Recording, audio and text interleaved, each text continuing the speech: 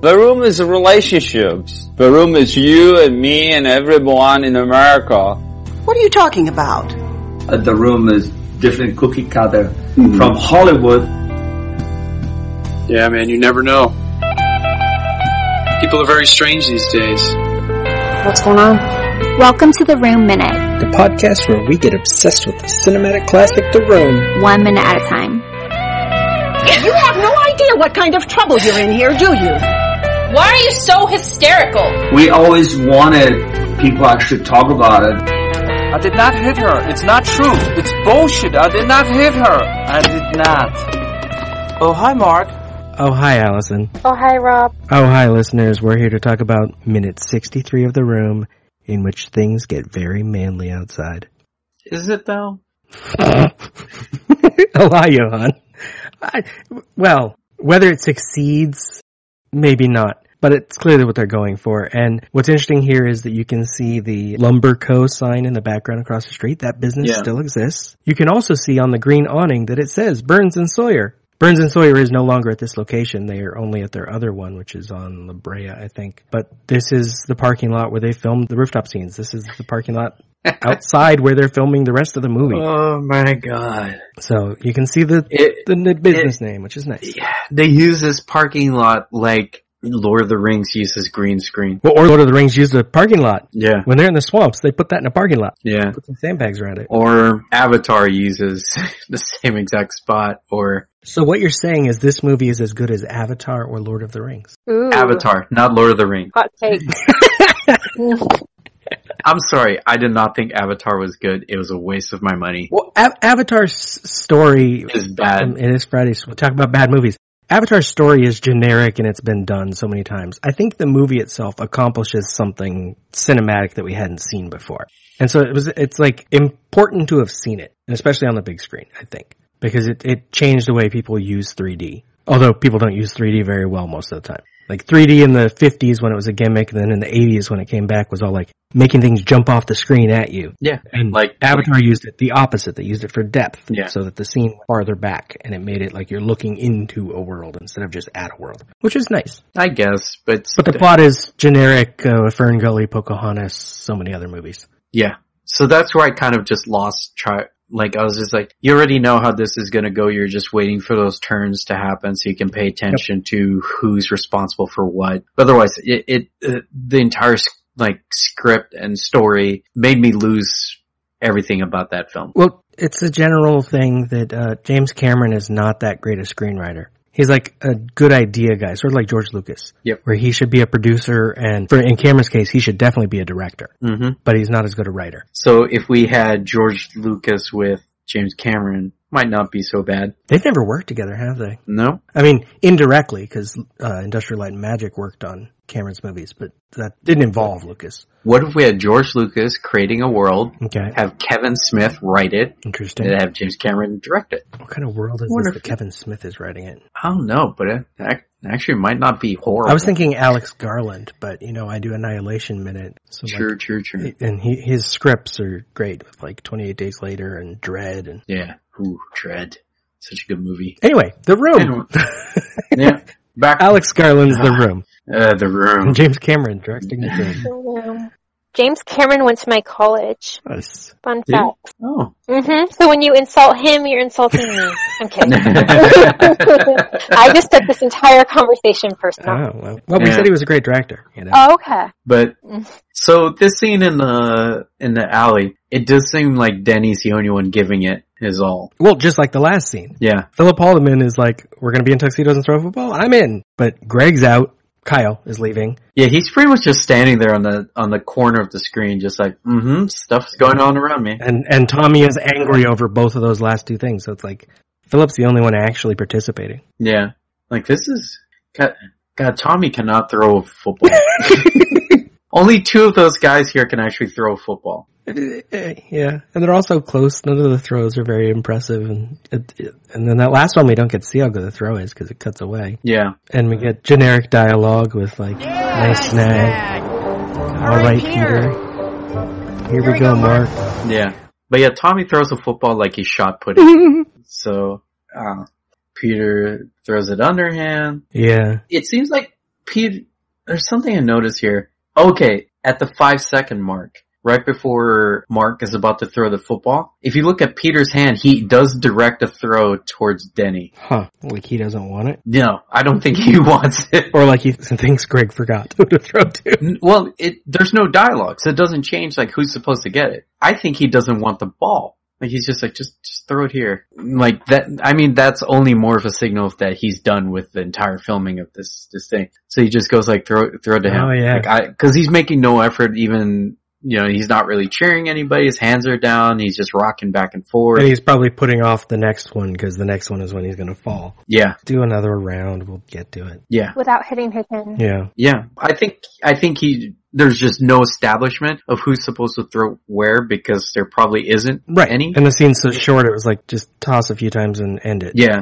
So I have a feeling that maybe Greg actually looked at Peter and then he sees the hand and he's like, no, just throw it there. Now, one thing I did put in my notes for this scene is again, like the rooftop we just had 2 scenes ago, the camera feels handheld and it almost feels more like a movie, but this should be the new DP taking over, so I'm not sure why he's doing it. It's like they're getting better with maybe they had those 2 cameras still, but they figured out just how to move them finally. Yeah, but this does feel very handheld because there's no stabilizer. Yeah. Because if you look at the top line, you can definitely see it continuously shaking. Yeah. It's like as if someone's trying to catch the football flying at the same time, but realizes that he shouldn't. Because every time he tosses it, the camera tends to like drift just a little bit up, like he wants to at least catch the ball.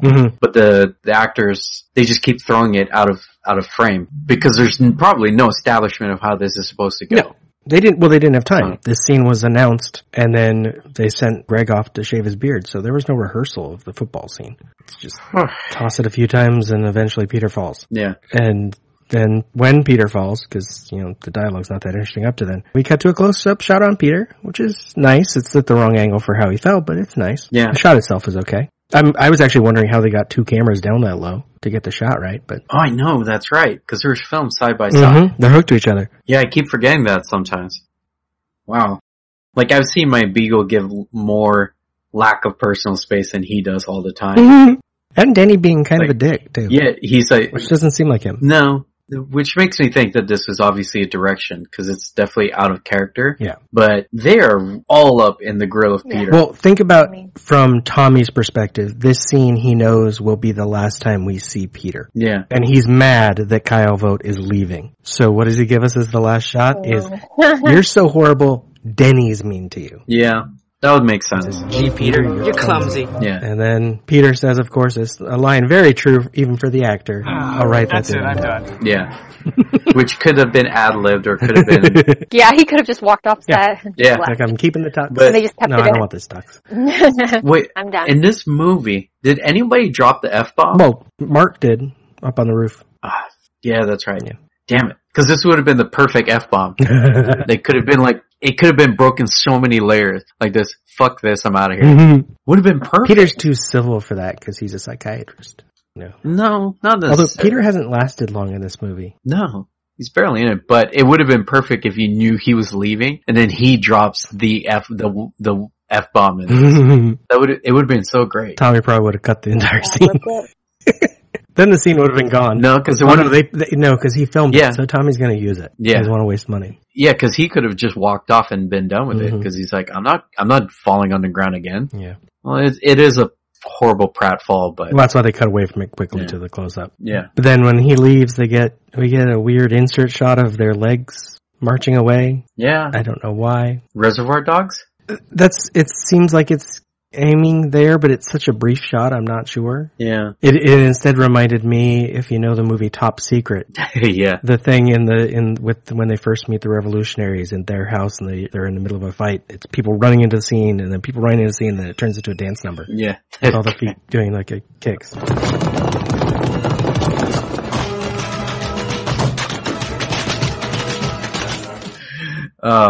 One of my favorite movies has one of the best visual gags I've ever seen. Which? The cow with the boots.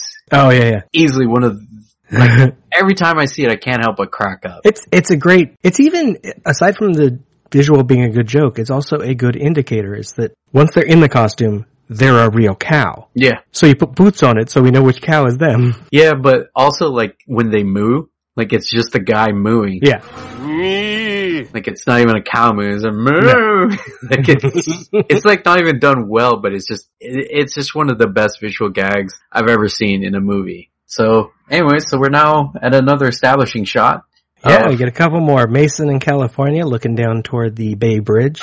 That's right. We're in San Francisco. Yeah, San Francisco. Got to remember that. And then the Palace of Fine Arts. Why? For 2 shots. Yeah, we get the rising shot and then the walking shot. Why do you have 2 scenes of the same exact, like 2 establishing shots of the same exact city? Unless he's, well, yeah.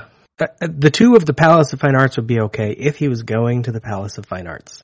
And you're not even in these locations. No, the next location is a coffee shop. Because, when ice cream and coffee shop. Yeah, but when we did the Independence Day Minute, there's an establishment shot of that building where all the protesters are, or not protesters, but all the people welcoming the aliens. Yeah. That's a decent establishing shot because you are establishing the building they are on, not necessarily the city. Right. Yeah. That's why this really, really grinds my gears because you're not even filming there in those spots. So, I mean, if you had establishing shot of the Golden Gate Bridge, just a particular one, then you pan to the right and you have the characters walking on the street. Mm-hmm. But first off, you need to secure the permit for that, which I'm pretty sure he didn't for the city. That would be a decent establishing shot because you have the city and everything, and it's one take of like what exactly is going on, and maybe they're talking, and like Mark's dropping hints about Lisa, etc. But none of that is there. No, it's just to establish, and even Tommy's being in this last establishing shot here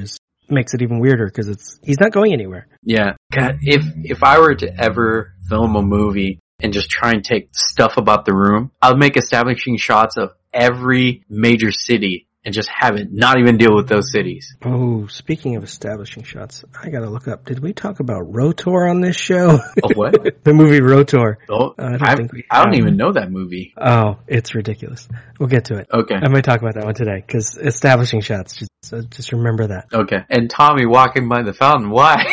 Oh, yeah. Why? Alright. One F. Just because. Why the fuck?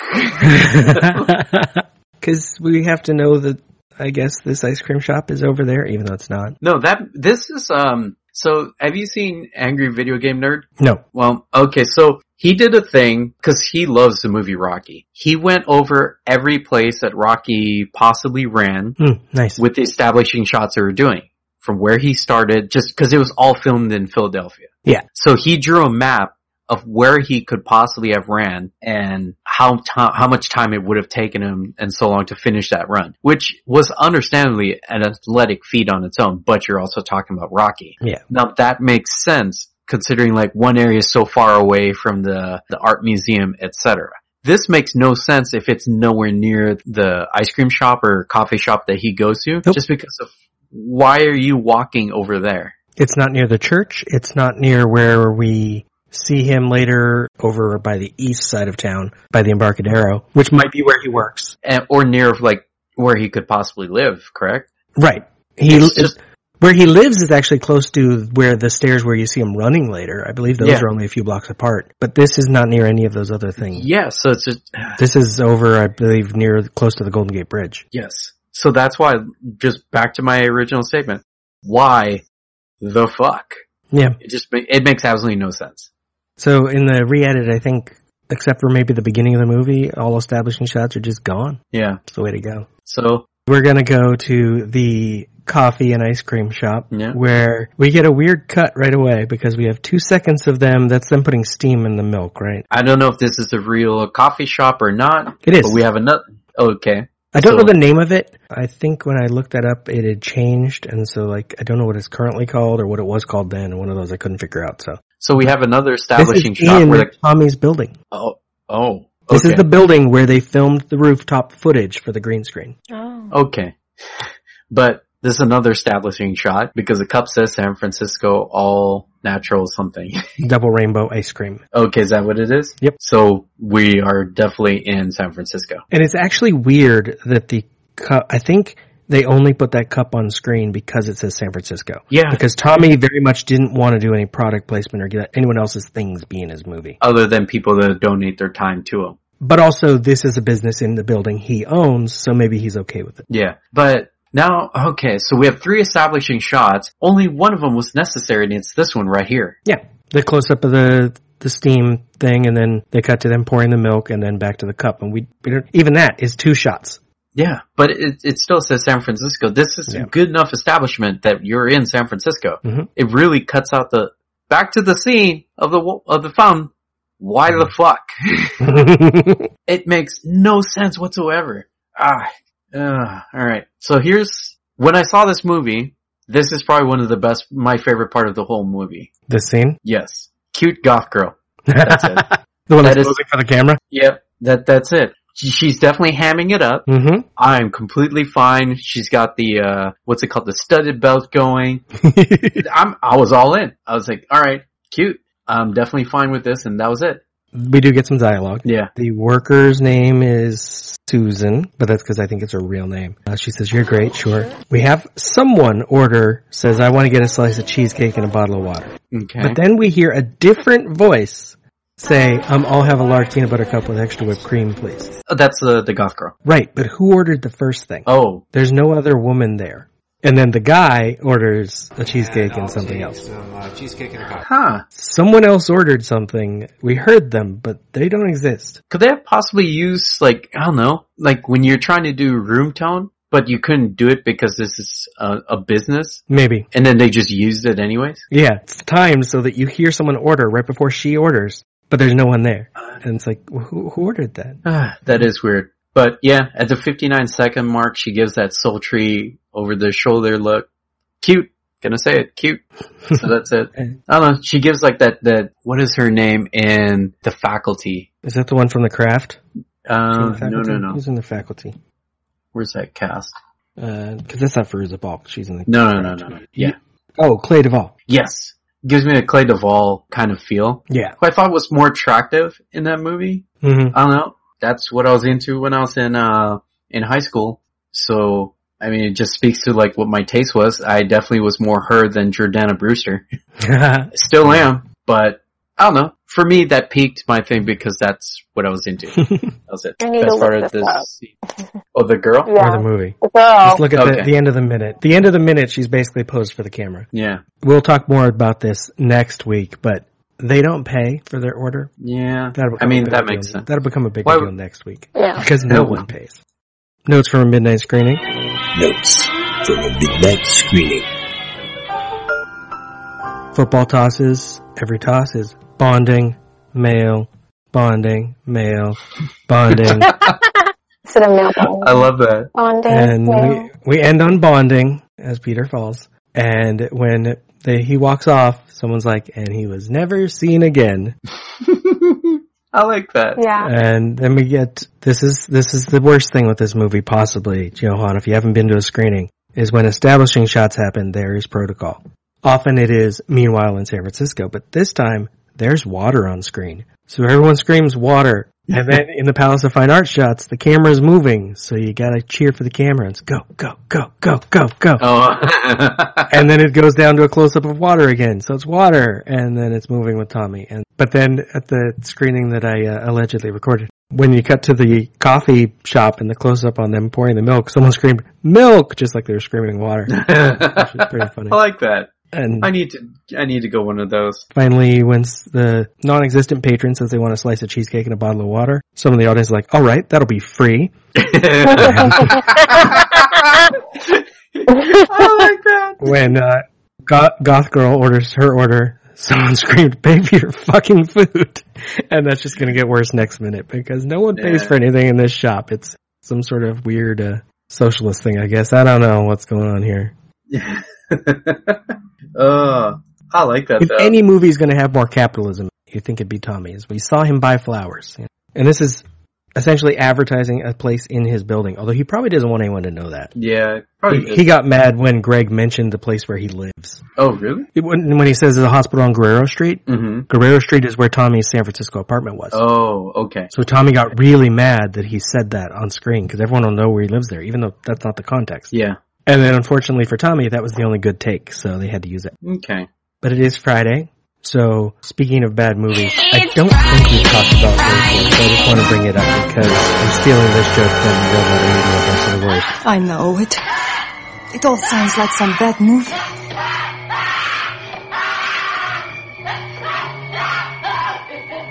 The beginning of the movie, when you introduce your new character, his name is something Cold Iron. He's this Barrett Cold Iron. old grizzled detective. Oh my god. You get an establishing shot of like the countryside. An establishing shot of his house. An establishing shot of the kitchen that like pans across the stuff on the counter. An establishing shot of like the food he's about to eat. And it does like 6 establishing shots before it gets to him. The day started just like any other day. A fresh October morning breeze blew across the ranch.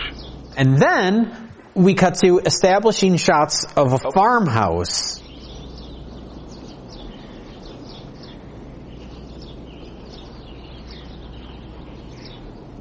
This is riveting.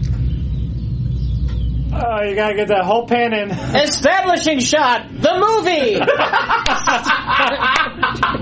Cut to establishing shot. Oh, cut to establishing shot.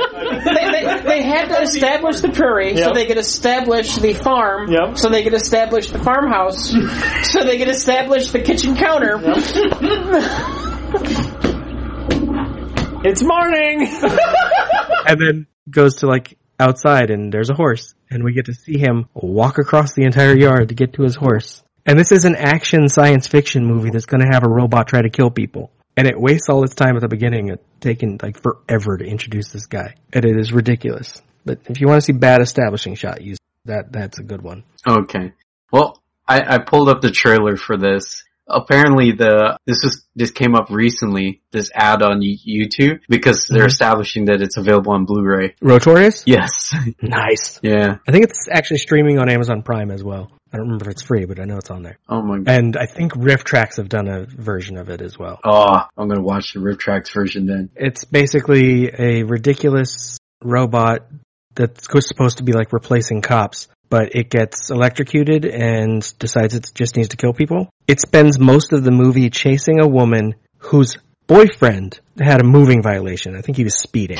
It pulls them over, shoots the boyfriend, and spends like half the movie chasing her when she didn't even do anything. It's horrible. It's like RoboCop mixed with Short Circuit. Yes. Mixed with... Exactly. What is it? Chopping Mall. Have you seen that movie? Yeah. Oh yeah. Chopping Mall's a good one. So it's like a mix of all three of that. I remember trying to explain Chopping Mall to people because I saw it as a kid. And this is a time where it was like, oh, it's on HBO, so a lot of people are watching stuff on HBO. Mm-hmm. I did not know I was the only one that watched Chopping Mall at the time. So I'm trying to explain this movie, and everyone's like, I don't know. Maybe it's like... Chopping Mall is actually pretty easy to explain, though. It's a bunch of quote-unquote teenagers spend the night in a mall, and then the new robot security decides that they shouldn't be there and tries to kill them all. Yeah, but, okay, so as a kid, you don't understand bad movies. True. So when you try and describe this movie to somebody else, you sound like someone that's making up making up a movie. Because the robot shoots her and her head explodes. Yeah, because parents don't see this movie. And me should not have probably watched this movie. So you try and explain this movie to somebody as the same age as you that definitely didn't see this. You sound like just some crazy person because you're trying to describe this entire movie that nobody else sees, and it's bad. Yeah. It's an okay idea even. It's just executed so weirdly. Yeah. It's like Security Robot Goes Bad is a classic setup from the 80s. Yeah. I have it pause on the screen. It says Robotic Officer Tactical Operations Research. Yep. R.O.T.O.R. Yeah. Who is, at the beginning of the movie, they establish in a phone call, is not going to be ready for like 25 years. But then literally, he already exists and gets electrocuted the next day. It's like, what was the point of that conversation? Did the person who filmed that first conversation know the rest of the movie was happening? How could something not be ready for 25 years yet be able to run. Well, not only that, he has his own motorcycle with R.O.T.O.R written on it. Like, they built him a motorcycle. No, I mean, like, okay, like, if I'm designing a robot and I just can't possibly get it to walk properly, then I'll say, like, you know, it's got at least 5 more years. Yeah. This thing seems like it's very ready to be out and about. Yes. It just has a problem with its programming. It doesn't even have a problem with its programming. It gets electrocuted and its programming goes wrong. So it's ready. Yeah. But for some reason the movie starts with the dude telling whoever his boss is rather angrily that it's not ready and it's not going to be. Yeah, but see, that's why it's like you can't say it won't be ready for another 25 years because we haven't figured out the electrical shock makes it go crazy, like conundrum. But this goes back to the establishing shots that it has a bunch of them in a row in the beginning of the movie. The beginning of the movie is a waste of time. Yeah, because like if it got electrocuted and started to try and go on a rampage, but it has no legs, 1 arm, and 3/4 of its face, and he goes like, well, it was 25 years from being ready. Like, that makes sense. It didn't have legs yet. Yeah, that makes sense. This is a fully formed thing. Which isn't even a robot in the movie. Yeah. It's a guy. I mean, it's like... They do have a robot in the movie, and it's adorable. He wears a little police cap. Yeah. But he's just a wheeled thing. It's like when you see the robots from Boston Dynamics. Yeah. And they're pushing it, and his balance is good. That's not 25 years from being ready. That one's ready. They could be 25 years off from something else. They're trying to get... Those are just trying to get around the programming now. They're trying to get them to be able to learn. Yeah. But that's ready. It's like, cool, look at it go. Awesome. You don't say like 25 years from now we'll be able to shove it and it'll keep its balance. No, this thing seems ready. But 25 years from now it can take the place of the police and go out on the street and decide who to shoot, I guess. It's a bad movie, that's the point. Yeah, when it comes to bad movies, it's one of these things I hate doing. It's where the audience has to fill in the gaps. Mm-hmm. And I hate that. Like Chopping Mall. Yeah. Why do you need robot security in a mall? No, nothing. Absolutely no. A mall has exterior locks. Each store has its own locks. Mm-hmm. You already have 2 security levels, and then you have maybe 1 security guy that drives around at night. Yeah. You're fine. Yeah, but the stuff that's equipped on those robots actually make absolutely no sense. Being able to blow up heads? That's fine. Yeah, but it's not like you're dealing with hostage attacks on a mall. If anything, the Cold War was still in place. There were going to be terrorists at that mall. It's still breaking an entry. Like that's going to be your major craze that you may want robots with cameras. Yeah. So I don't know. Yeah, you want really good cameras that can just catch who broke in so you can send the police after them. Yeah, but at the age of chopping... You don't want even the insurance problem of having to shoot people on the premise. I know. But when you think about Chopping Mall, and if you're going to try and equip those robots with the cameras, it's going to be those over-the-shoulder cams like that they used to have. Mm-hmm. Either way, this one looks bad. Right, R.O.T.O.R, if you can get through the first half hour, is really entertaining. I feel like I need to watch it now. I haven't seen. I've just been Googling it. Yeah, while you guys talk. If Rift Tracks has one, like I'm all aboard for that. I'll probably watch that. I'm pretty sure Rift Tracks has a R.O.T.O.R. Yeah, and there's this. I think have I watched it? I don't even remember how I watched it now. Because honestly, I learned of it from Best of the Worst. Okay, which I've watched. I watch all their episodes way too many times. Yes, they do. They do have one. Mm-hmm. That's where I find bad movies. But lately I haven't watched that many bad movies. I did want to mention, yesterday I was watching, it's fairly recent, I think it just came out last fall, a Netflix movie called, In the Shadow of the Moon. Yeah. Which, at the beginning is kind of interesting setup. Someone's killing people in a bizarre way and cops need to figure it out and then it might involve time travel. Mm-hmm. You know, that's cool. But immediately I thought it was going to be a really bad movie and it was going to be, yay, I got a bad movie to talk about. And a brand new one, because the fact that they keep making bad movies is wonderful. Yeah. But then it kind of got competent as it went, and it has some questionable politics, perhaps, because it's about killing people because they disagree with you politically. Mm-hmm. But early on, they were using, I don't know if I've ever talked about it in the room because we don't get car chases, certain sound effect of honking horns during car chases that bugs the crap out of me, and they do it immediately in this movie several times. And then they had really bad dialogue where characters were calling each other by their full name. So we know their names. Yeah. I was like, that's your wife, right? She doesn't have to call you by your full name. Or use your last name when it's also her last name. And I'm like, I don't know why they just did this. And it's not even the name anyone calls him. It's just, there's bizarre choices in that movie. But overall, it was just kind of, the premise was interesting. Oh my God. What? So Greg Sestero. Yes. His page. Do you follow it? On Facebook? Where are you talking about? Yeah, on Facebook. Possibly? I don't remember. Alright, so there's a scene, you've seen that meme of that girl that seems to be twerking in front of the camera, then the door opens because her mom opens it and hits her in the face? Yes. It's Johnny that busts in, and he's like, I did not hit her, I did not. And it was posted by Greg Sestero. Nice. Yeah. Yeah, no, he also shares I think it's him that on Twitter will share weird I love it. memes as well. Yeah, it's amazing. They just keep happening. Yeah. It's a bad movie that everyone knows exists, so it's going to get a lot of attention, which is good. Yeah. And our job is to make sure they know other bad movies exist. I think we've done a pretty good job today on that regard. We even talked about Avatar. Yeah. Haha. So, I guess... So, because it's my third one, the first time I brought up a bad movie, which was Monster High. Second one was I brought up a bad movie I thought was good, which is Speed Racer. Now I'm going to bring up a good documentary about a bad movie. Oh, yeah. You guys already spoke about the best worst movie about Trolls 2. Good documentary. Yep. There's this other one called American Movie. Mm-hmm. So it follows these two guys making a movie called The Coven or something like that. It's an independent horror film that they're trying to do, and they are like in a northwestern suburb, I think. But it's just these two guys trying to make this like really guerrilla type horror movie, and it doesn't seem very good, like the way the movie is going to turn out.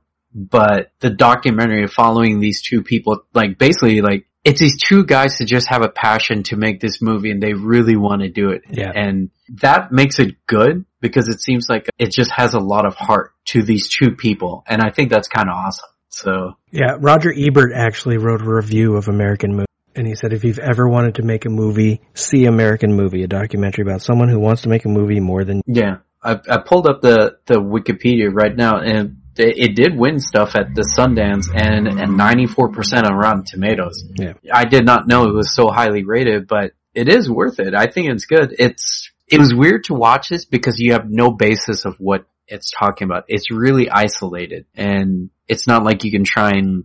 Like a lot of really good documentaries you can look up somewhere like Dear Zachary, Icarus, stuff like that. You can definitely look up the history on this. But this one, it's a documentary about something so isolated that it's good. So, I don't know. I like it a lot, so that's why it's going to be my kind of bad movie. I just want to quickly describe, because I've never seen Coven, the movie they're making, so I was looking it up. No, I've never seen it either. It's apparently not streaming anywhere, or maybe it's on DVD, but on IMDb, the description someone wrote. Yeah. An alcohol/drug abuser re-examines his life until he nearly dies from an overdose. Then a friend convinces him to join a self-help group, which turns out to be demonic. What I remember from American Movie is it's a movie about a cult and lots of people in robes, and at one point the guy has to get his mother to dress up because one of their actors didn't show up. Yeah. So I'm intrigued much more by this description that there's a lot more going on. But it's only 40 minutes long, Coven. Yeah. And one of the main characters in this movie, I forget his name, Mark, the guy with the glasses. Every time he's on camera, he really gives it his all. So he has a lot of passion to what he's doing. So that's what I kind of like. And I looked up for home media. It was released on VHS and it was briefly released on DVD and it has a special edition and it came with the short film Coven and 22 deleted scenes.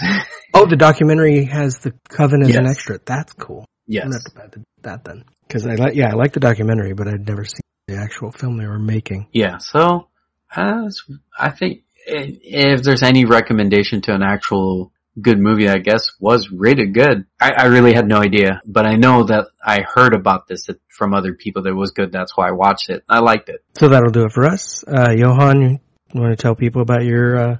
Yes. So I'm also on the Independence Day Minute. I co-host that with Alex and Matthew. And I also did Starship Troopers. It was called the Roughneck Minute. And then Alex did the Galaxy Quest Minute, which was actually really, really fun show to do. So it's not wrong when people make fun of the project, in this case, The Room. The Room Minute is a production of Lemming Drops Studio. You can find more content at lemmingdrops.com. Follow The Room Minute on all the obvious social media. If you've got any stupid comments after the show, you can leave them in your pocket on Facebook. If you like what you hear, throw us a rating and review on your podcatcher of choice. Thank you for listening, and remember, if a lot of people loved each other, the world would be a better place to live. Leave us!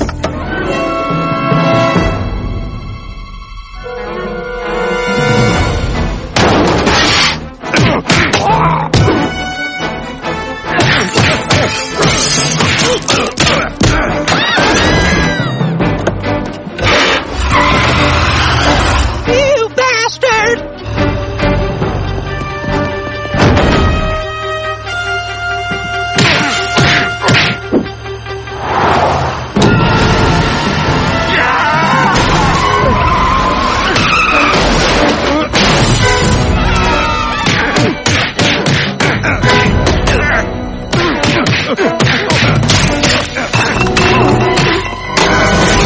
Well, now I've seen Woodrow Wilson naked.